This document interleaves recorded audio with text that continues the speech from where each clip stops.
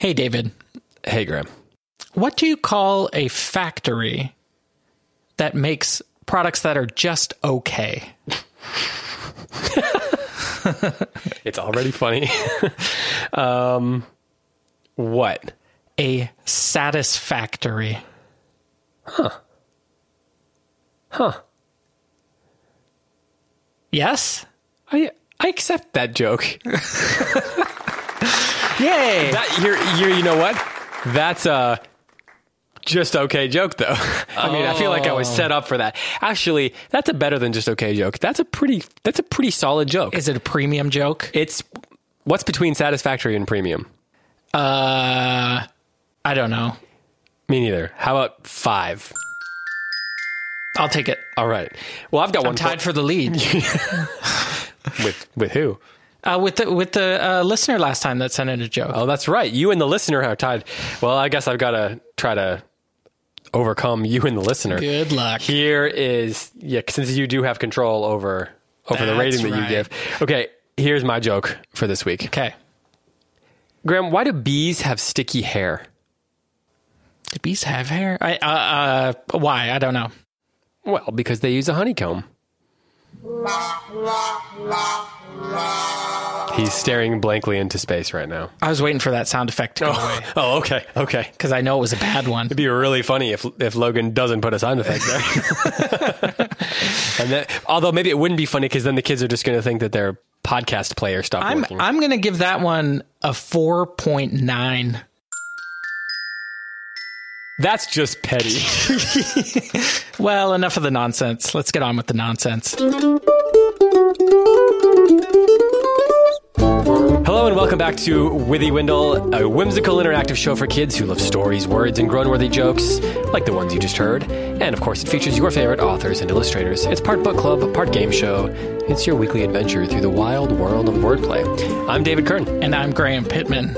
And today we are joined by Glenn McCarty, who's the author of The Misadventured Summer of Tumbleweed Thompson. Great book, really fun book. And of course, we are going to be diving back into E. Nesbitt's The Railway Children, I believe chapters 5 and 6 today. That is correct. We're going to discuss chapters 5 and 6. Of course, at the end of the show, we're also going to do our weekly riddle. We're going to tell you the answer to last week's riddle. But before we get to that, we want to talk about something that we want to do that's new, a new segment, sort of. Next week, we're going to officially start it, but tell the people what we're going to do, Graham. We want to add a segment to the show that features some of you. So we want to do a mailbag segment.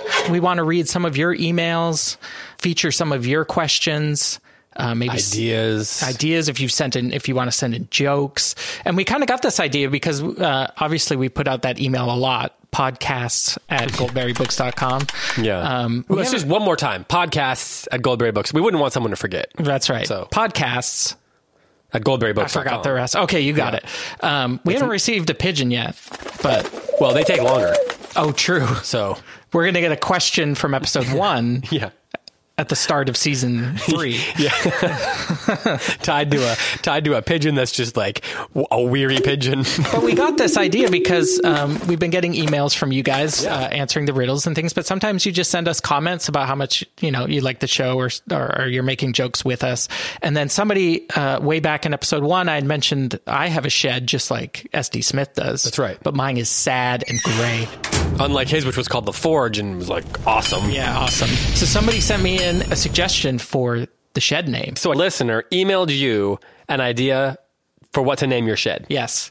Is it a good one? It's perfect. I'm going to put it on a piece of wood and put it on my shed. I will take a photo of it and put it on the Goldberry _studios Instagram. They said I should name my shed Eeyore because it is sad and gray. So that's what we want to do. So if you That's a great name. Yeah, it's perfect. Eeyore. And I don't have my email up. Can you pin a tail on it? I could if I was that ambitious. I don't feel like Eeyore's always losing his tail, so no. Oh, that's a good point. Yeah, I should make a tail and put it somewhere else. Yeah, it's a shed that has lost its tail. Yeah, it's obvious. Or just punch a hole in it where a tail would have been. That's true. But I don't want a hole in my shed. Yeah, I guess that defeats the purpose of having a shed then. Yes, so this is what we'd like to do. If you want to email us And if you have comments, if you have questions about, I don't know, what? The periodic table of the elements? Questions about this book. Questions about, basketball? Chemistry. Questions about our favorite colors. If you want to send in a joke. You send in a joke. Go ahead and do that, and we'll try to feature some. We'll feature one or two each week in this segment, in the official Withy Windle mailbag segment. I think that sounds great. Let's do it. Now, David, I have been doing some thinking. Oh, dear. That's always a terrifying phrase to hear. And do you know how, if you listen to podcasts, right? Yeah. Or you've seen television? Yeah. So there's these kind of commercials, and especially on podcasts, where a company will sponsor the podcast, and the host will do kind of an ad read for that company or business. Or school. I know about this concept. Yeah. Okay, yeah. I was just making sure. So we don't yet have a sponsor for Withy Windle. I don't know if you know that. I suppose I did know that. Okay. But we're not against having a sponsor for Withy Windle. Yeah, we're pro the concept. Yes. In fact, you might say we'd invite having a sponsor for Withy Windle. So I was thinking if there's... So if you're a 9-year-old that owns a business... Yes. Podcasts at goldberrybooks.com. I was thinking if anybody out there's listening, they might want to see, and is thinking of sponsoring our podcast, they might like to see an example of how an ad might sound on the podcast. Are you going to do a potential ad read? I'm going to do a fake ad read, yes. This ought to be good. So, Logan, I would like you to put on just some kind of dramatic music behind this. This is a very serious moment we're about to have. Are you tired of your bland, colorless snacks? Yes! Have you ever wanted to eat a bright red rope that's seemingly made out of plastic, but you've never known how to find one? Well, look no further. Twizzlers has you covered. Is it cherry flavored? Is it strawberry flavored? Is it some kind of vague, sugary fruit flavor? Actually, I think it is cherry flavored, but we'll just... I think there's both strawberry and cherry. You can also get like other... Oh, sorry, go ahead. Who knows? It's red flavor, and it's fun to shake around before you eat it. Twizzlers, proud sponsor of the Withy Windle podcast. Are we going to hear from Twizzlers now because you've I certainly hope given that so. description? All right, I got another one. Oh, boy. Okay. This episode of the Withy Windle podcast is brought to you by Frank's Pigeon Farm. Located right here off Highway 73, look for the broken down truck. They've got all types of pigeons. Homing, carrier, king, racing, dappled, normal. Frank stands by his pigeons with a 100% money-back guarantee. I would hope so. He says, if you don't find our pigeons delicious, satisfactory, you'll get a full refund. So what are you waiting for? That's what you call a pigeon to come and tell you how great these pigeons are? Get out to Frank's. When you think pigeons, think Frank's. It seems unlikely that Frank's Pigeon Farm ever has considered the idea that a podcast geared towards 9, 10, and 11, and 12-year-olds would be the ideal place to promote their wares. It seems unlikely, but one never knows what one finds. All right, I got one more for you. Oh boy. All right. Okay. So far we've insulted Twizzlers and Frank's Pigeon Farm. Insulted? Talked about. Go ahead. This episode of the Withy Windle podcast is brought to you by books. Does books do sponsorships? I don't know. Just all books. All books. I'm assuming there's a company that just is involved in all books. Books Inc. No, not Books Inc. Just Books. Yeah. Books Co? No. Oh. Books. LLC. All right. Well, Graham, it is time for that very important segment each week in which we discuss 2 chapters of E. Nesbitt's The Railway Children. And this week we need to discuss chapters 5 and 6. 5th and 6th. 5th and 6th chapters of The Railway Children, yes. It's funny that we're saying 5th and 6th because in this case it actually works to just say 5th and 6th. It does, but that's not as fun. Yes, that's true. It's not as fun. I had a thought. Yes. So in that little transition between the segment we just did and this one. Yeah. What if we have kids draw a picture of what they think our machine that keeps malfunctioning might look like? For when we do the word of the week during the author section? I don't know. Huh. So like this week, that's the machine you mean, right? The one from the author when we do our word of the week segment? Yeah, that's the one. Yes, exactly. So we were just talking about how maybe they can email us and we'll do a mail time, that type of thing. It could be fun, maybe if we see their ideas of what this machine might look like. Just come up with this idea in between segments? In between segments, in 1 second. Genius. I say genius. Okay, let's do it. Why not? What could it hurt? And then maybe if they'll give us permission, we could post them on our Instagram page. There you go. Okay, so do this. We're about to have the author segment. And during that segment, at the end of it, we're going to have our word of the week. And while you're listening, draw what you think that machine looks like. Sketch it, paint it, watercolor, graphic design it, whatever. And then send it to us and we'll share some of our favorites on the social media channels for Goldberry Studios. I think that's a great idea. Me too. Well, let's go ahead and talk about this book then.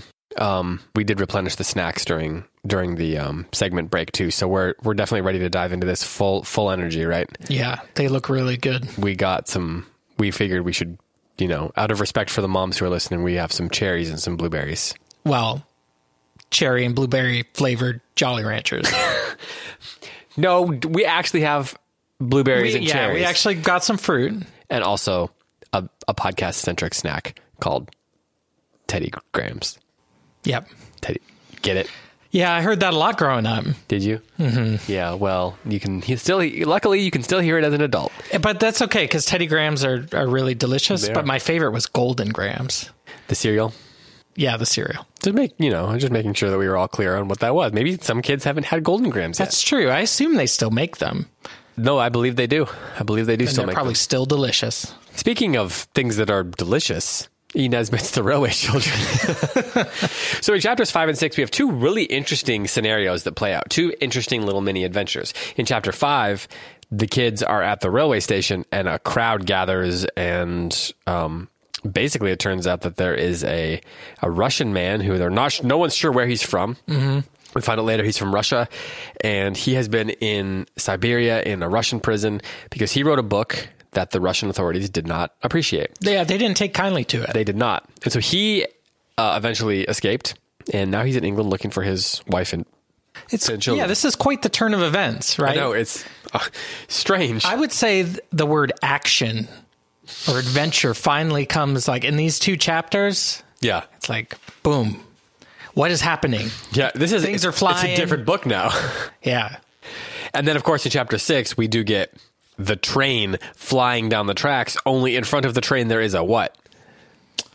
There is a, what is it called? I think landslide? I think they just call it a mound. A mound? Yeah. A mound appears. A mound appears of natural origin. But still, do you think it's a coincidence that the children were climbing up the hill and there just happened to be a rock slide? Are you suggesting they caused the means by which they were able to be heroic? I don't want to, besmirch.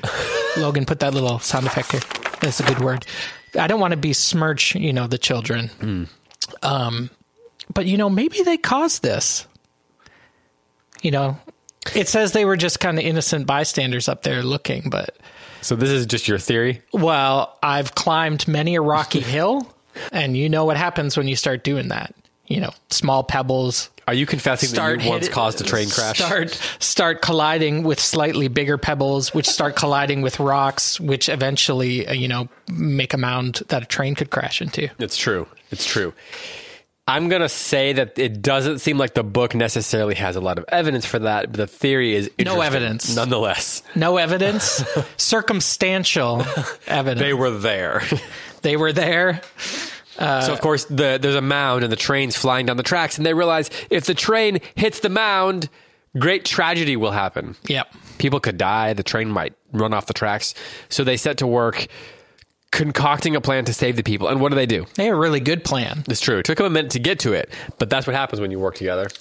They created flags out of cut up or torn up petticoats and sticks. Branches. Yeah, they make a flag basically so they can wave the train down. And it works. And poor Bobby, what happens to her? She is waving so hard and is so invested in making this train stop. Her emotions are just exploding that it shuts her down. Like your house. There's an oxymoron. Like your house exploding. There you go. And she passes out.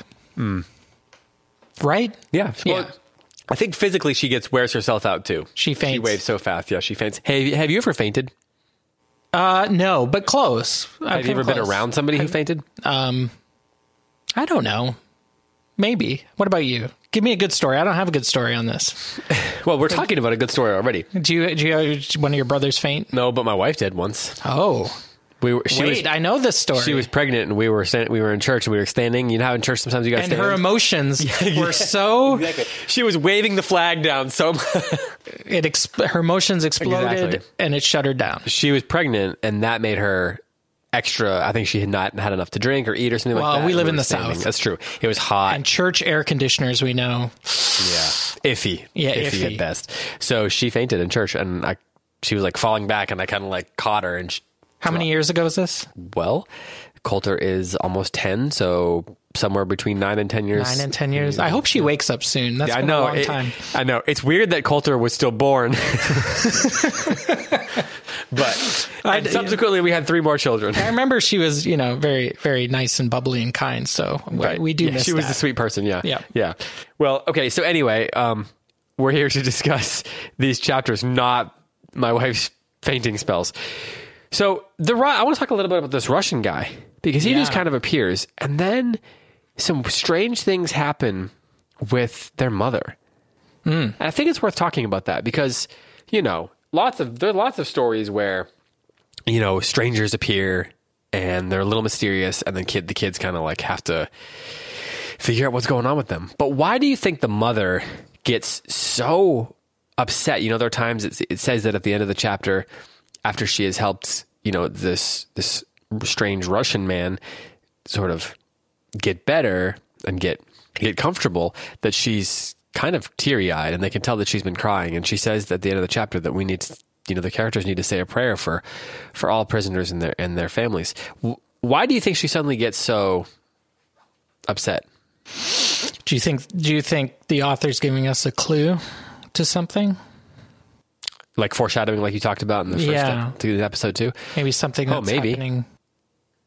Maybe. And of course, what comes to mind is there's also the part where Bobby, is it Bobby or Phyllis? They see in the room and they realize that she is giving, their mother is giving their father's clothes to the man. So maybe it has something to do with something we're going to find out later with the father. It could be something as simple as that those type of emotions of missing their father come into play, or maybe there's some similarity or connection between this Russian author and their father. Well, one of the things I like about it is how this is a book that can have both the adventure and the humor and the silly things that they do and they say to each other and so forth, but there's also kind of like the emotional core to the story. There's what you might call pathos, which is like it makes you feel something, and that's an oversimplified way of putting it, but it pulls on your emotions or makes you think of something in your own life. I think we can all kind of like identify with someone we love being gone and not being around, and even if it's just your dad goes away on a trip or your mom goes away on a trip, or your brother gets sent to Siberia. Yeah, right. Well, sometimes that's not the worst thing. I mean, my brothers getting sent to Siberia would be very sad, but somebody might want their brothers to get sent to Siberia. Maybe somebody who's listening. But then we get chapter 6. In chapter 6, it begins by saying the Russian gentleman was better the next day, and the day after that better still, and on the 3rd day he was well enough to come into the garden. And then the kids try to do all kinds of nice things for him, and that's what sets them on their adventure with the train. Because they're looking for cherries. I didn't even think of that. Yeah, not cherry Jolly Ranchers. Well, they didn't know about those yet. If they would have known about those, they would have been looking to give him those. Speaking of which, I'm going to eat a cherry. So you talk for a second. Okay. So I really like that section that you're referencing there, where the children are trying to decide what to do. And at first they were like, let's just smile at him a lot, which is really funny. And then it says, but if you smile too constantly, the smile is apt to get fixed, like the smile of a hyena. And then it no longer looks friendly, but simply silly. Okay, and I would add to that, or very creepy. That's right. So here's what we need you to do. We need you to take a picture of yourself making the most hyena smile possible. Attach it to the pigeon. Yeah. Throw it out the window. Send it to us. That's right. Yeah. And in 2 years, it'll arrive. Very tired pigeon. Yeah, I really like that because when you're reading, you're forming kind of these mental pictures. So I just pictured all three of them standing in a line with a smile that has been affixed to their face. And like the lights of when you smile, your eyes light up. Yeah. But then if you hold that smile for too long, they kind of just look blank, and then your smile stays, and this Russian guy's just staring at them, and they're smiling at him. It's great. It's everybody picture that. And like a hyena is a wonderful animal to make you think of, because they're so strange looking. Like even if you've seen The Lion King, the hyenas are just these off the wall characters. So to say that a hyena is the animal, it doesn't say like a cat. Just a hyena is very specific. So I really like this page, and then I really like the next page. I think these are my two favorite pages, because then they go to see Perks the porter. And he's upset at them for not coming sooner to tell them all about the Russian guy. So he's with his newspaper giving them like very snippy answers. He's like the cold shoulder. And he's like, well, I suppose if you guys have secrets, then just keep your secrets. And he puts the paper back in front of his face. And then it says, the secret chamber of each heart was examined during the pause that followed. So they're trying to figure out, do we actually have a secret? They can't figure out why he's mad. But I like picturing this. What did we keep secret from him? They didn't even know. I like this older man just like, humph. He's just mad at these little kids and won't tell them why. He's like a little kid himself. That's true, yeah. Have you ever had a secret that people were keeping and you knew that your friends knew about it and they wouldn't tell you and you were bummed about that? Oh, sure, yeah. Yeah. Can you remember any of them? No. You don't remember the time when the Russian guy came to your house? No. Yeah. No. Well, so then we get the main action of this story. And I was thinking about at the end of this section, Bobby does this very heroic thing. It says, the praises they got for their prompt action, their common sense, their ingenuity were enough to have turned anybody's head. Phyllis enjoyed herself thoroughly. She'd never been a real heroine before, and the feeling was delicious. Peter's ears got very red. Yet he too enjoyed himself. Mm-hmm. Only Bobby wished they all wouldn't. She wanted to get away. So I was wondering, why do you think Bobby wasn't enjoying that praise, those commendations? Well, that's a good word. It could be that she is embarrassed. She's the one that, because she fainted, went kind of faint there. It could be her personality is a little bit different, where she doesn't like the praise being lavished on her. What do you think? Yeah. I was thinking about how sometimes when we do heroic things or brave things or things that are hard, it can sometimes come along with things that lead to us being embarrassed. Like, I think you're right that she felt a little bit like sad that she fainted and uncomfortable with all the praise. And, there's something very real about that. When some people do heroic things, they don't like being called heroes. Yeah. Because it's just the thing that needed to be done and they did it. It wasn't like they pulled some superhuman bravery. They just went and saw the need and did it. I don't know if they didn't stop and say, hey, Bobby, want to be a hero? Yeah. Yeah, that's true. And then at the end, what is the thing that she says? Do you remember? She's kind of sad that they forgot something at the end. Oh, the cherries. Yeah. We never got any cherries after all, said Bobby. The others thought her rather heartless. Yeah, she feels like maybe they failed the mission when really they probably saved a bunch of lives, or saved the lives of of what they caused by knocking all the rocks down. Right. Or maybe she's sad because she knew. She knew that they caused our listeners are going to be very confused. They caused the rock slide. They probably didn't cause a rock slide. I'm just being silly. I would wager to say that I don't think they caused the rock slide. No. They didn't. They were in the right place at the right time with an author there ready to record it all. That's right. That's right. Well, speaking of authors recording everything, As you're thinking about these next couple chapters, what are some of the things that you are going to be looking for? Like, we're starting to get some adventures. Yeah. Is there anything you're excited about? Okay, so still, right now, and I wrote this, like, as soon as the Russian man shows up, I wrote down... I wrote down, stranger enters their world, adventure comes to them. And it seems like that's... they haven't gone off on any adventures yet. And I'm still questioning if that's going to be the case or if this book is all going to be kind of contained. So I'm interested. And one's not right and one's not wrong, but I'm interested if they go off on the train. Well, the interesting thing about that is they kind of had to like leave home to come here, but now they've like... we don't know why they had to leave yet. And so that's the thing that I still want to know. Of course. Why did they have to come to this place? Like, why did they have to leave their home in the first place? And where's their dad? And a good author is not going to just introduce a mysterious character and let him walk away. And that was it. That's true. So there's probably some... Yeah. Like, that's going to be a point to the plot of the story, I think. Yeah. How's that going to pay off? That's and if it's not, talk about with books. Please forget my prediction. Kind of like how you're going to forget that Graham's theory is they caused the mound. Well, this has been our conversation on The Railway Children. This is a really fun book. We hope you guys are enjoying it. We are about to turn it over to our conversation with Glenn McCarty. And I say our because this time your house did not blow up and you were able to join me for the conversation. It's the opposite of an explosion. An implosion? Is that the opposite? I mean, it's still like... It's true. It imploded? I don't know.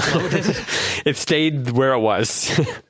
Your house just stayed still. My house got extra fortified somehow. That's right. You did extra. Well, that's why you couldn't come, because you were extra fortifying it last time. And somehow it doubled in size magically. That's right. Instead of parts of it falling off. I need to come over. So, yeah, we got a chance to talk to Glenn McCarty. And he is the author of The Misadventured Summer of Tumbleweed Thompson, which is, quote, a wild and woolly middle grade novel set on the American frontier and inspired by his love of novels like Tom Sawyer and Homer Price, and also Junction Tales, which is a collection of stories set in the world of Tumbleweed Thompson. He also proudly contributes to Story Warren, a website which partners with parents to nurture holy imagination in children through stories. So we had a great time talking to Glenn. He's a cool guy, and we think you're going to like this conversation. So with that, here's Glenn McCarty. All right. Well, we're here with a man who goes by, well, I don't know. Do you have any nicknames? I do not. I've managed to avoid all nicknames to this point in my life. A man who goes by no nicknames, but whose real name is, what's your real name for the people? My real name is just Glenn McCarty. Glenn. 2 N's or one? Tell the kids. Two N's. 2 N's. You got double the N quotient. That's right. I'm proud of that. Yeah, you should be. Glenn is the author of let me see if I can get this right. The Misadventured Summer of Tumbleweed Thompson. Is that correct? Excellent. You did great. I have so much trouble with that. I don't know why. It's the extra word, misadventured, which is a great word. It's a wonderful word, but somehow it's a perfect word. It's a good word. Every time I talk to my kids, I just call it Tumbleweed Thompson because I forget what the name is. But then when I'm having the guy on a podcast, got to do it right. Got to do justice by it. Well, we're so excited to talk to you, and we've got lots of great questions from our listeners who are the readers of your books. One of them is from one of my kids. So awesome. Be prepared for that. Jeremiah was really geared up to ask a very fun question. But before we do that, we need to tell you about our weekly competition. Graham, take it away. What is Glenn going to do for us this week? Is it a competition? I don't know. I feel like it's a competition. Let's make it a competition for Glenn. For Glenn, Just right. For Glenn. Yeah. Okay. Yeah. Yes. So, Glenn, we asked you to bring two things. It is a piece of paper and something to draw with. You grab a pen or a pencil or a charcoal or a pen, a clicky pen. Clicky pen. All right. So we ask some kids every week to put suggestions in for what our authors should draw while we're talking to them. Now, this can be a simple doodle. This can be stick figures. This can be impressionist art. This can be a masterpiece. But today, Glenn, you are going to be drawing while trying to answer. It's going to be very difficult, in-depth, hard, maybe impossible questions. You're going to draw a tree having a very bad day.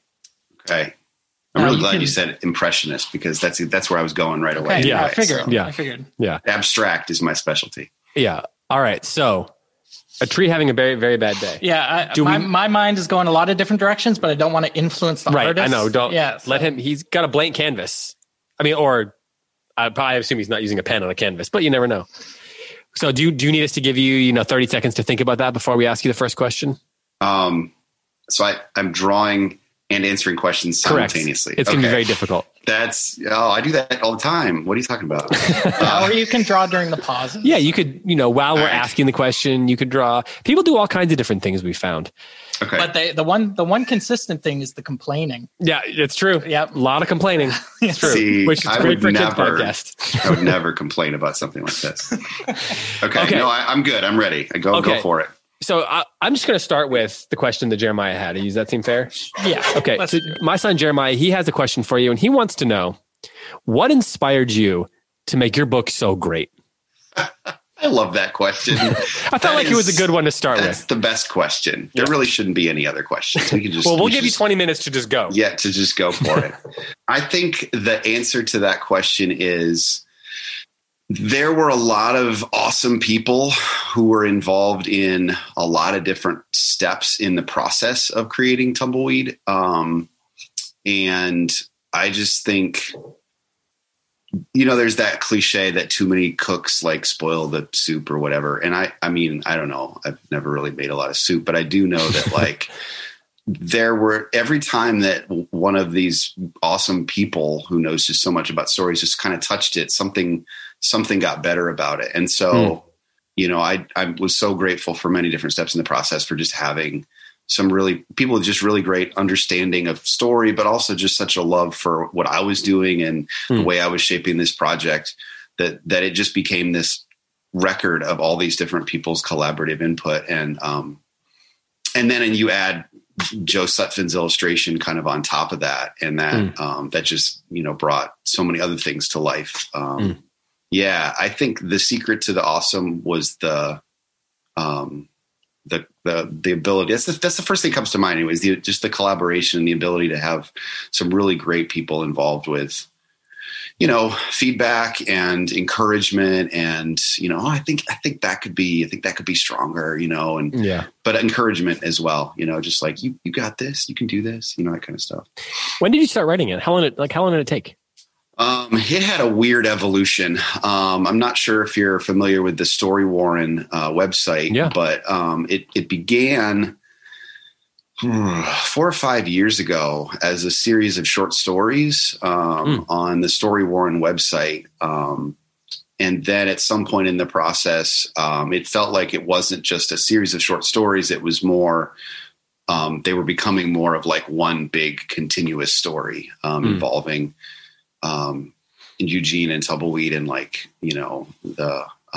their kind of big overall quest to figure out what's going on with these strange, shady characters in town. And then once that decision was made, it went pretty quickly in terms of figuring out where the story should go, and then kind of getting it to a point where it was ready to go. Yeah. So I mean, I don't know, the idea for the character of Tumbleweed and then the idea for the character of Eugene, they came from just a childhood of Tom Sawyer and the Hardy Boys and the Great Brain and Homer Price and just all those people that I had they're not really people, but that I had grown up with. They were all in there. And then this character Tumbleweed was just poof, and he was just the kind of kid that I was I would have loved to have known someone like you when I was a kid, you would have made things a lot more fun if you had been around. So yeah. What inspired the different adventures and stuff like that? Is this autobiographical book? It's really not, in the sense that, first of all, I wish I had grown up in a place like Rattlesnake Junction. I think that would have been spectacular for all the things that you can do if you're able to do the rambling and the, kind of poking around that they do. Yeah, I think the way that it's autobiographical is that at least for me, and maybe for a lot of the readers, like there's a part of Tumbleweed and a part of Eugene that are like equally inside of you. And sometimes you're like Eugene and sometimes you're like Tumbleweed, you know, where you're sort of throwing caution to the wind. But I didn't do a lot of rambling in terms of my childhood. My parents were very attentive, shall I say, and keeping tabs on where I was going and what I was doing. And I think probably Ma Appleton, she probably is, that's where that comes out. That character was very easy to reference. The way that Ma would respond to some of Eugene's adventures would be, I don't think you should do that. You know, that kind of As far as the place, Rattlesnake Junction, have you spent much time in Colorado, or is this a fictional rendition? I'm giving some attention to my tree. I just realized that I was neglecting my tree. I haven't spent a lot of time in Colorado, no, or really the West a ton. So what is the process like to bring a place like that to life when it's kind of coming out of your imagination, other readings or imaginations? Yeah, I think that's a good combination. I think for sure I'm referencing, Where the Red Fern Grows was a great book that I read growing up. And I think the woods, I know the woods. We do a lot as a family. We do a lot of hiking where we live here in Western New York. There's just a lot of great places to go hike, and where the elevation changes and you have good lookouts and good views. And so that part of it, I'm like, I can be all over that. And I love that. I love that experience of just being in the woods and maybe it's all silent and yet you're still kind of feeling things and hearing things. And it's, in a weird way, it's kind of speaking. And so that part of it is, I can do that because I love it. I love that feeling of not really knowing what's out there and going and seeing what's out there, And as the story was kind of having its genesis, as you were thinking of it, was it the place first that kind of grabbed you, the setting that you came up with, or was it the characters that you kind of drew out from your mind first?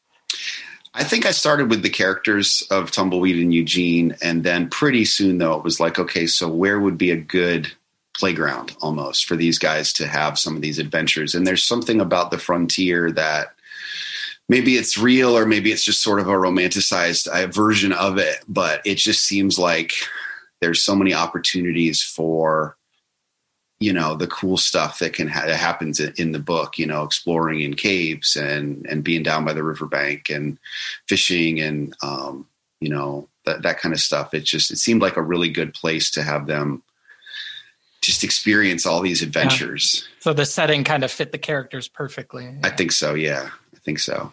So Joel, one of the young, he's young readers. Or no, Brendan. Joel's the parent. Sorry, Brendan. He's 10. He wants to know how old you were when you wrote your first book. Probably, I would have to say that when I sort of tried to write my first book was probably when I was in about third grade. I was really big into I remember at the time, the idea of like a club was really cool, like being part of a club. And I remember I made up this gang of boys that were like, they had a clubhouse in the tree out back, and I don't know if they solved mysteries or what they did. I don't remember, but maybe they created mysteries. Maybe. But I just was like, and then other thing I remember about making a book was like third or fourth grade, we had a project where we had to write a personal narrative or something about a trip we'd taken, but we literally made the book. Our teacher went as far as to the cardboard, and we had end paper, and we got to design the end paper. And I just thought this was the coolest thing ever because I'm making a book, so at that age I was like, this is very cool. You get to be involved in that process with Misadventured Summers? Yeah, definitely. We made every single book by hand, and no. Sounds very time consuming. Yeah, well, a lot of glue. Might explain a few things, so actually. Or do you still? Yeah, exactly. Do you still stitch? You stitching? That's what my two boys are for. Yeah, they're really good. Yeah. They're really good at saddle stitching. It's a good skill to have. Well, speaking of the book process, you had mentioned the illustrator being kind of the perfect fit. Was that something that you were heavily involved with, or does he read it? Does he look at the title? Do you give him input? How does that work? Yeah, I was fortunate that this was independently published through. We used a Kickstarter to kind of get it rolling, and that meant that I was probably a lot more hands on than I might normally get to be, which for me was awesome because, and I think honestly for Joe Sutphin, the illustrator as well. We had known each other for several years, and I kind of had him as like the dream choice, because he's just a phenomenally talented illustrator. He's illustrated since Tumbleweed. He's done versions of the Wingfeather Saga that are recently out, and he's working on a couple of really good things now. But anyway, so I had just kind of said, well, that'd be awesome, but I mean, I should probably have a backup plan, and it just the timing, and he was definitely. The more we talked about things, that he had definitely kind of had an affection for these kinds of stories as well. And so he said, that this would be something that he would love to do. And yeah, we had a really awesome conversation about kind of what we envisioned for the cover. And I obviously deferred quite a bit to his illustrative sensibilities, but being able to kind of hash that out and sort of come up with a cover that we thought totally fit just kind of like the tone of the book, and yet also was like something that would just jump out and grab you if you were, saw it somewhere online or in a phenomenal local bookstore, perhaps if you were browsing the shelves. Yeah, that was definitely a joy of this was the collaboration of the illustration. I mean, the ideas that he would have. And then I honestly didn't have a whole lot of like, well, what if you, because they were just so fully great right off the bat. Which character did you have the most fun creating? That's also from Brendan, by the way.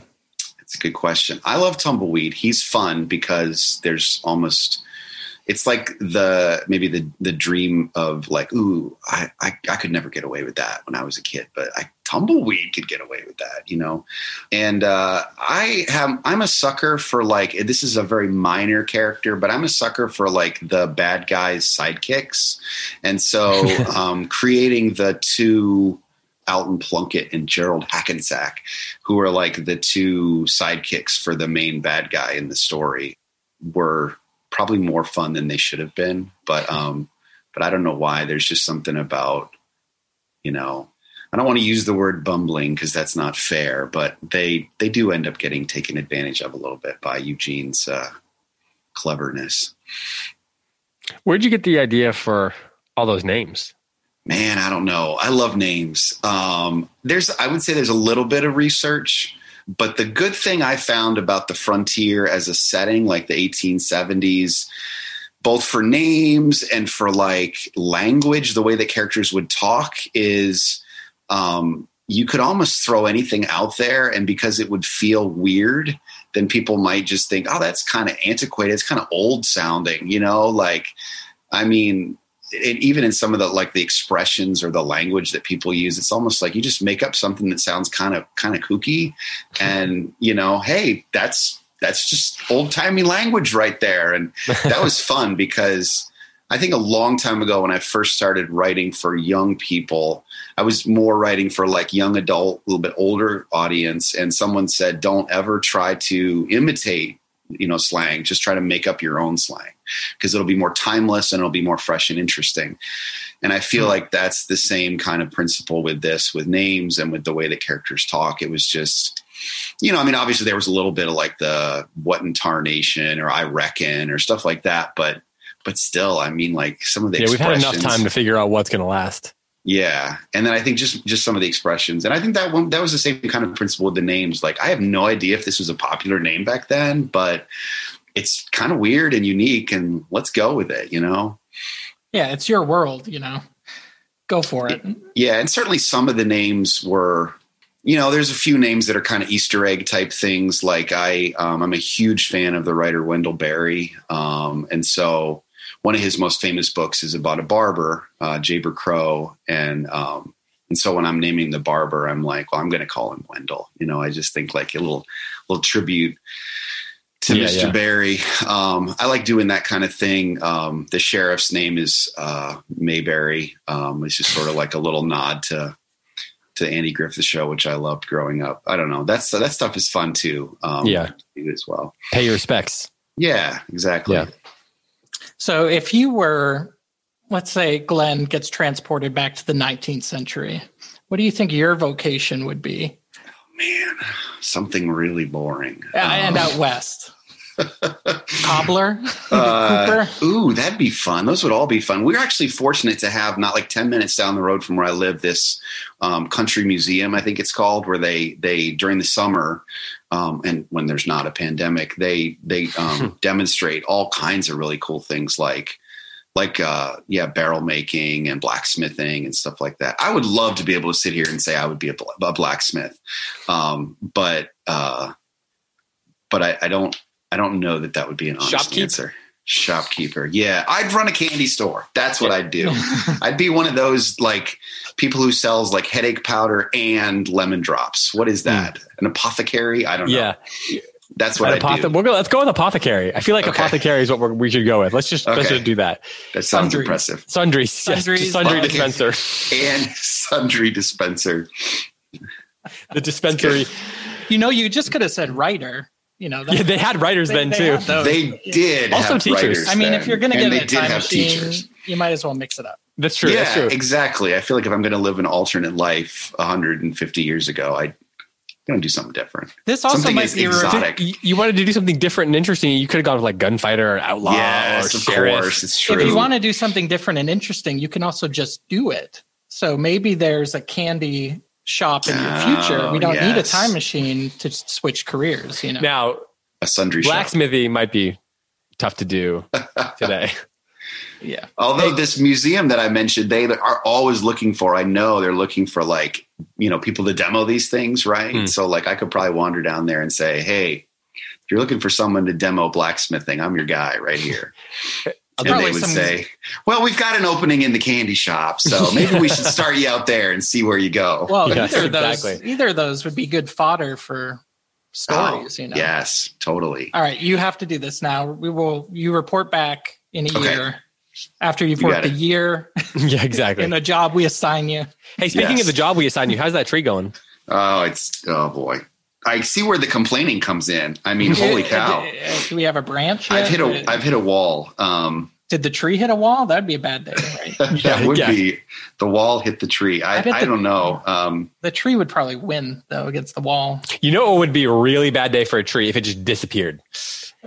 If someone put a big black line through it. Is that what you're saying? Like a big axe? If it was chopped, if it was it was just a stump. It was a stump with a elephant sitting on it. Or the largest apple you've ever seen. Hey, so speaking of food, we have a question that I think is going to have to be a tradition here on the show, or some variation of it. It's very important. Asked by a young. Yeah, this was asked by a young reader. His name was Devin, and he asked it for a previous episode. I feel like we're just going to carry it over. Which of these two things do you prefer, Cheetos or Doritos? Oh, that's not hard. I'm not a fan of the Cheetos because of the orange powder. It's just, And then Takis are like they're powder, and then they're also like they stain your hand. Yeah, I'm going to sound like a real. No, you're the second person to say exactly that. Yeah. Okay, but what color Dorito? Yeah. Are you going with the spicy, the cheesy? I like the Cool Ranch blue. Yeah, Cool Ranch blue. Yeah. Classic. And then they probably have like 50 flavors, but I think that's, if you said, that's what I'd go with. Well, the middle school me really wants like a mellow yellow and some Cool Ranch Doritos right now. It's good. Yep. And sounds great. We might have to make that the official snack, although no free ads, just to be clear. That's right. You're going to have to earn that. Okay, Glenn, have you ever found yourself surprised by anything you've written? Yeah, like what's going on? Like, oh, the story went this direction. Yeah, not about the quality. Well, that's fine too. I'm always surprised by how awesome it is. I have very low self-esteem. Yeah, I expect the worst, and I'm never disappointed. Well, so like a couple years ago, there's this thing called NaNoWriMo. It's National Novel Writing Month. Yeah, it's November. And I would say a few years ago, I about middle of October or maybe something like that, I had like this just like a one sentence idea for a premise for like a novel. And it was close enough to NaNoWriMo that I thought, I'm just going to go for it. And I'm normally like a pretty much like well-planned in advance kind of writer. I like to sort of map a lot of things out. But I didn't have the time. And so I just kind of went for it. And that was a fun experience. Like just getting to a spot where like, you know, you literally saw just nothing in front of you and you're like, okay, so what happens next? And you know, you make it up and you go on and it works out. And then you're like, wait, okay, I don't know where this is going to go again. And that was a fun experience. I think I definitely learned that I can do more of that than I thought. And I think since then I've been more okay with like not having it all figured out in advance, you know, like just being a little bit more like, let's just kind of improvise, you know? Well, so that's kind of a question we get sometimes. Like, you know, the young writers, especially like, do I plan the whole thing out? And you said you like to plan stuff out. So how does that work for you? Like Sam Smith, SD Smith, he told us stuff would come to him and he'd email himself ideas. And then Andrew Peterson, he told us he has a Word document and he just like types a bunch of stuff out as the ideas come and then he plots it out. So when you say you plan, do you have a notebook that you sketch out your whole plot so you know the end when you start? When you talk about planning, what does that look like for you? Yeah. I think I have a lot of voice memos for sure. That are your phone?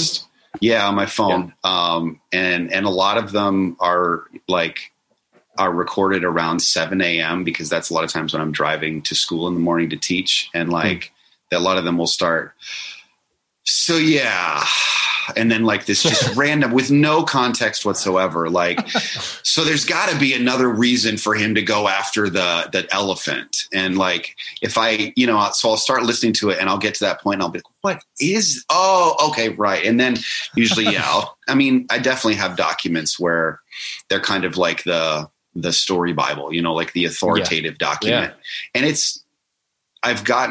I've tried over the years to get more organized with that thing, but it's just not really the way that my mind works. But I feel like as long as it's in that one document, you know, and I'll try to map out like, you know, I like the 3-act structure, you know, like act 1, 2, and 3, beginning, middle, end. And so I'll try to wrestle that into place before I start writing, you know, like what's going to be the inciting incident and what's going to take us to the first major plot point and just kind of like those things. But I mean, if you really want to get technical, I would say that middle section, like act 2, if you want to call it that, I've learned to try to leave that open. And that's the room where often the most surprising and cool stuff can happen. But it's also the place where if you're too like rigid with your structure, that you can kind of prevent some of that stuff from happening. And you shouldn't, because, you know, if you've got your beginning and your end figured out and you know your characters really well, you can kind of have some cool stuff happen in that middle section of the story for sure. So for you, you figure, you know your character, you know your place, you know the problem is that this, or whatever this character wants, or whatever problem they have to overcome and what causes it. And then you know the end, and then you have fun in the middle. Is that kind of what you're saying? Yeah, I would say so. And that's because, you know, if you're going to be working on even a first draft for a long time, a couple months, maybe, I feel like to think that you know, will know before even writing the first word, every single step that's going to happen. It's, you know, like, I think letting it breathe a little bit is a really good strategy. We have a couple more before we play our game of Balderdash at the end here. You have anything else you want to ask? Well, Glenn, you have, I wouldn't call it a rare name. My name's Graham, and we both share the G, which, you know, good job us. That's right. But do you have a favorite Glenn? I know we've got we've got Glenn Close, the actor. Yep. Glenn Miller, the composer. Glenn Miller, he's a good one. Glenn Rice, the basketball player. Wow, you were really doing well here. Keep going. Yeah. Wow. I was like the astronaut. John Glenn. John Glenn. Yeah, I think a Scottish Glenn. Yes. Yeah. I know that was the one part of having the name Glenn that always bothered me, because growing up, different times I'd be in like a like a young men's group, and they'd be going around talking about your name means warrior of great promise. And then they'd get to me and they would say, your name means peaceful valley. And I was like, well, yeah, I know that. That's literally what it is. Like, you don't need to remind me that it's a geographic feature, but it's a great geographic feature. It is. You're right. It's a good place to be. You could be like swamp. That's right. Marsh. My name is Marsh. Cliffside. Favorite Glenn. Corey. Yeah. Glenn. Yeah, John Glenn. Let's go with John Glenn. I grew up in Florida near the Space Coast, and I kind of wanted to be an astronaut for a while as a kid, So, yeah. Okay, my last question then, before we get into Balderdash, is it about Glenn again? It's not. I mean, it's about this Glenn. Okay. It's about this guy. What about the Peaceful Valley? Yeah, it's about the Peaceful Valley that we have in front of us here. So, That's right. What advice do you have, for the kids who are listening who want to be writers? We've got just a lot of kids of different ages who are putting in the time already, and they have stories they want to tell, but it can be a little intimidating to the idea of writing a whole novel or that amount of work. And sometimes you feel like maybe how are you going to finish it, or you don't feel that good at it, or I'm just rambling right now to give you a chance to think. But yeah, thank you for that. And draw. And draw. Oh, of course. Yeah. And draw. So yeah, advice for young writers, especially kids who are like 8 through 12, say. Yeah, my favorite people. The word joy comes to mind. I think I would say write what you love, okay, and don't be ashamed of what you love. I think for a long time, I kind of ran from the kinds of things that I loved as a kid. I mentioned some of those influences, already. And I think I felt like they weren't important enough, or they didn't, they weren't as fancy or, classic enough or whatever. Especially, I went to college and learned about how to write real literature and all that stuff. And I think for a while, I sort of knew that I loved this stuff. And Tumbleweed is right in that vein of the kind of thing that I would have loved to have read when I was that age. And I think just, if write what you love. If you love writing stories about animals, then embrace it, love it, read a bunch of stuff that's, that's good, that's good in that area, and don't be ashamed of it, and then enjoy the process of making it. I think it's such a fun thing to be able to create this little world and just get to spend time having characters talk to each other and see what they say and how they react. And there's so many things about it that are so much fun, that I think just making sure that you're enjoying it, regardless of what it's going to amount to, what it's going to come to, what are you going to do with it? Is it going to be anything? I think especially a young writer is such a great opportunity for just I'm just going to make stuff and it's going to be awesome, and that's going to be so cool. I have a 12-year-old and a 10-year-old at home, and, they're just constantly just writing little scraps of things, my 12-year-old's been saying for a year or two now that he's working on a novel, and he's maybe 12 pages in, and that's awesome. Who cares if he's only 12 pages in? Those 12 pages have been a blast to make, and he's loved every minute of it, and he's grown and he's learned, and that's all good, One more question for you. Last question. So what is next for you, Glenn? Do you have any projects you're working on that you can tell us about? Do you have top secret things? What's going on right now? Yes. He's gonna go eat a peanut butter and jelly sandwich. Right now, I have this amazing palm tree that I'm working on. It's not anything. It's having a very bad day. It's having a bad day because it had the misfortune to be drawn by me, I think. Well, that's the reason it had a bad day. I like that. I see how you flip that around on us. Free out. Yeah, exactly. Yeah, we will accept that. No one else can take that. I've but I was going to say in the future, that doesn't count. Doesn't count anymore. It's right. I will definitely say, because I did a video writing series back in the fall, and I talked about it a little bit, that so in the world of Eugene and Tumbleweed, Eugene especially is in love with these novel series called Dead-Eye Dan. He reads them all the time, and they kind of capture his imagination. So I did a Dead-Eye Dan short story for my book Junction Tales, but I decided that I thought Dead-Eye Dan should get his own novel. So I'm working on a Dead Dan novel, and I'm hoping that it will be coming your way at some point in the near future. How's that for vague? But nice. But it's been a blast to make, and it's been exploring like a different corner of this frontier world that Eugene and Tumbleweed are in, and it's kind of meta, which is really cool because it's like these fictional characters read this other fictional book, but it's a good classic Western. You know, it's got the good guy chasing the bad guys, and there's mayhem, and I can't wait to see where this one goes. Yeah, but it's coming along nicely. So nice. That sounds super exciting. And there will probably be more Tumbleweed and Eugene at some point in the future as well. Awesome. I can say Fantastic. for sure. Awesome. Yes.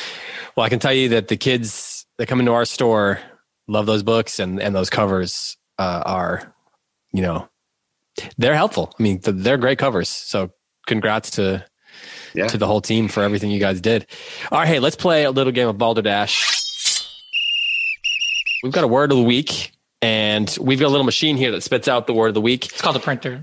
So far, we have had a couple of issues with the first 2 episodes. Well, and they're all Graham's fault because he keeps forgetting something. So first time he forgot the fuel, and the second, what did you forget last week?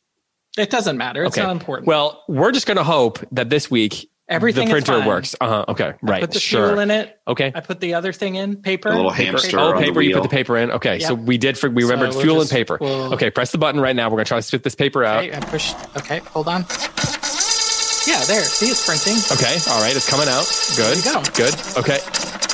There's nothing on this. There's nothing on this piece of paper. There's nothing. It's blank. It's as blank as his paper with the drawing on it. Well, open it up. Everything is fine inside. Okay, let's see here. Hold on. You put white ink in on a white piece of paper. How am I supposed to read white ink on white paper? All right, we'll figure this out. Hold on.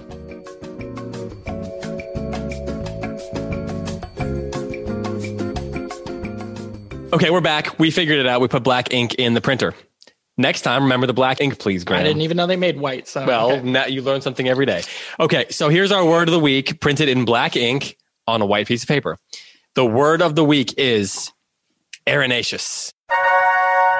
ERINACEOUS. Arenaceous. All right, so can you spell that again? ERINACEOUS. That's a lot of vowels. Think how much money you could make on. Oh, that's a joke that only the parents will get.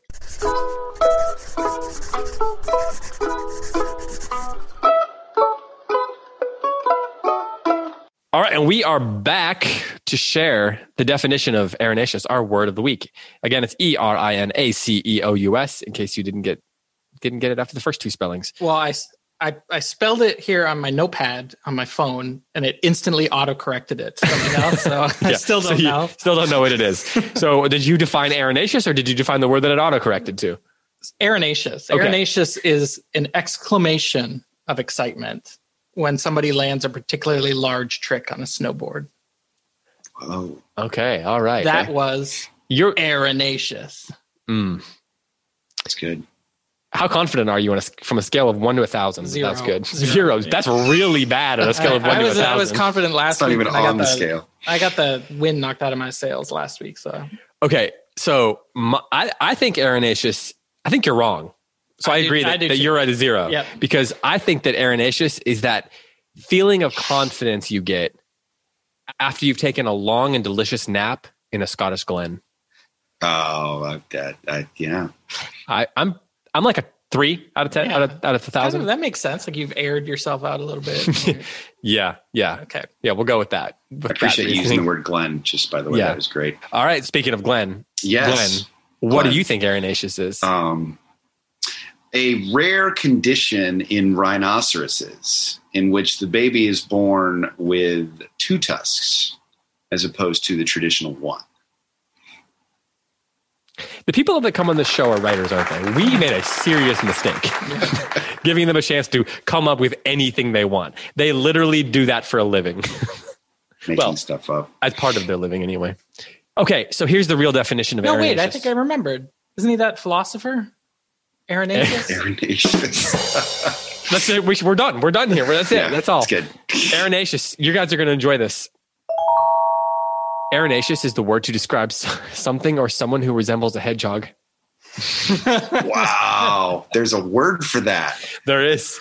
Someone, the word that describes someone or something who resembles a hedgehog. Someone who resembles a hedgehog? That's what it says. Okay. All right. I mean, I assume that something that resembles a hedgehog is just a hedgehog. Right. Or Glenn got the animal. I think he wins. Yeah, I think you were the closest, certainly. Okay, and the winner has to use the word in their next story. Oh, awesome. Yep. Yeah. That was part of the thing you signed. Very easy. Should be very easy. Or next time that you have a character who you want to describe as hedgehog-like, you could just name them Aaron. That's right. Oh. And then, and then it'll be an inside joke for that's right. The dozens of us. Yes. who know all of the world of yes. What? There'll be a challenge for him. He's got a challenge before he leaves. He's got to do something. This is easier. This is an easier challenge. Okay, Good. so I was worried when you said challenge. Okay, Glenn. It's not really a challenge. You get to make a challenge. Well, do we make him show us his thing first? Well, we'd like to see your drawing, with such as it is right now. Okay. All right. I mean, at least us. This is a vulnerable moment right now. I'm very ashamed. Okay, so that's delightful, is what that is. That is delightful. Well, good. I'm glad that's the word. Can you describe it though for the listeners? And ideally, we would love it if you would send us a picture as well. Yes. Okay. All right. Ideally, I said ideally. It's a palm tree. Can you hold it up for us again? A creature dangling from one of its branches.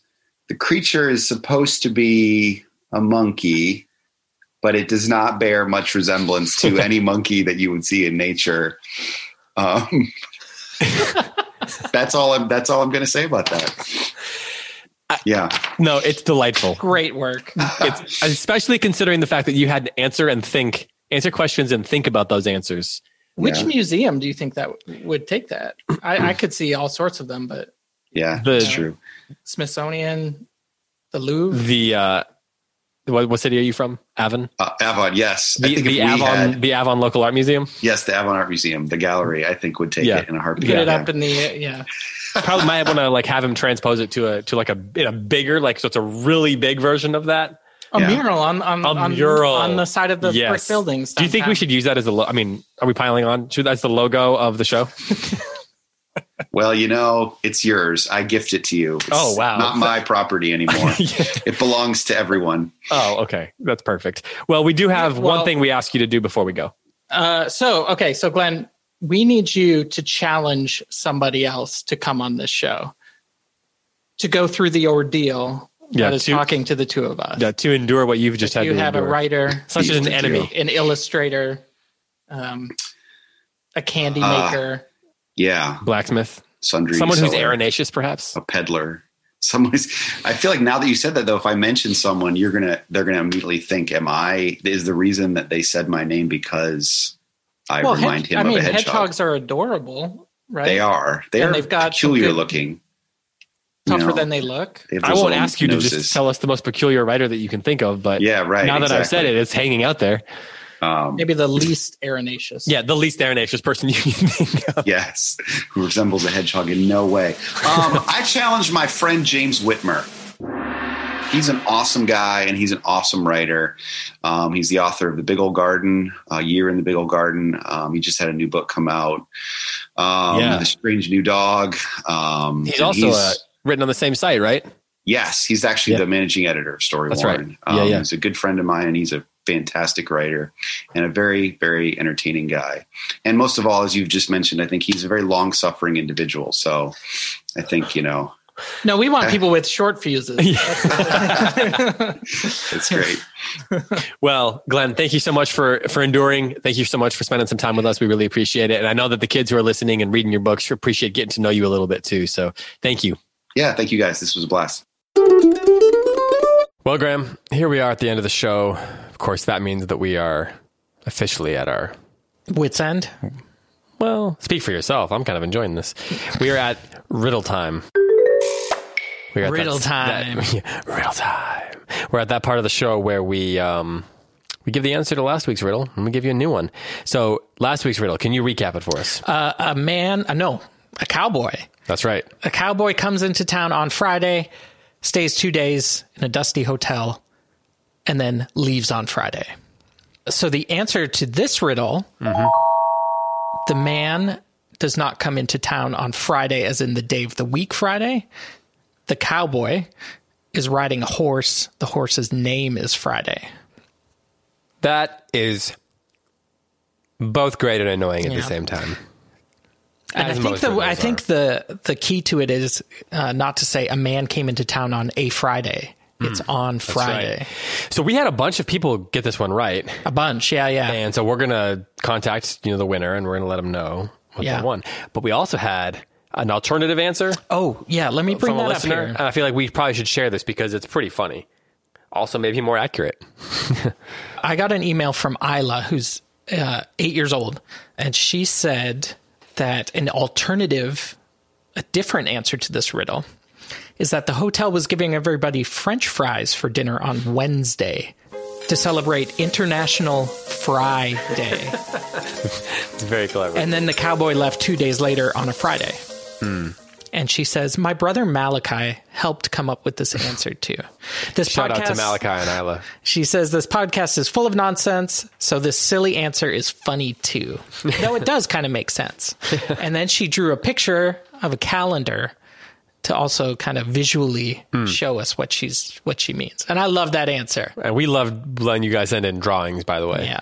And we would just pick you to win this one, but we don't do that. We have a random generator. So that's right. To be fair, we got to keep with the random generator. And although she might get picked. That's true. Randomly. Although she definitely didn't choose the right answer. I mean, it's a good answer, but it's not necessarily the right answer. Now, this brings us to this week's riddle. Graham, are you ready for this week's riddle? Can't wait. Okay. So imagine this. There is a bus driver. He is heading down a busy street in the city. He went past 3 stop signs without stopping. He goes the wrong way down a one-way street. This sounds so dangerous. And he answers a message on his phone at the same time. So, this bus driver still didn't break any traffic laws. How is this possible? Wow. That's a good one. So here it is again. Bus driver. He's heading down a busy street in the city. He goes past 3 stop signs without stopping. He goes the wrong way on a one-way street, and he answers a message on his phone, and yet he doesn't break any traffic laws. How is this possible? I'm stumped. That is this week's riddle. I'm sure listeners will get it. Yeah. They're very smart. They're very, very smart. Well, that brings us to not just the end of this riddle, but also to the end of episode 4 of Withy Windle. Graham, would you like to say anything to our listeners before we depart for this week? Well, if you've made it this far... Wait, I said this last time. No. Are you going to say something about leaving us a nice review? Well, they can do that. We really want to see your drawings of what you think this machine... We do. ...that gives us the word looks like. We've called it a printer. It might be a printer. It's a word disseminator. It seems to have a place for fuel. Most printers don't have that. It also seems to be very confusing. If your experience with it has any track record. A slot to put a burrito in. I mean, I got confused with it, so it must not just be... It may or may not be covered in sand. It must not be an ordinary, printing machine. It's got, so love to see that, and we love to hear from you guys. We hope you're enjoying the show. Yeah, if you want to send us your pictures or your feedback or anything like that, you can email us at podcasts@goldberrybooks.com. Podcast@goldberrybooks.com. Great memory, Graham. So glad you're here. With that, let's call it a week, I guess. This is fun. We could go on forever, but at a certain point, the kids have to get up and do their chores, and so do we. So, for Graham Pittman, I'm David Kern, and until next week, happy reading. Goodbye.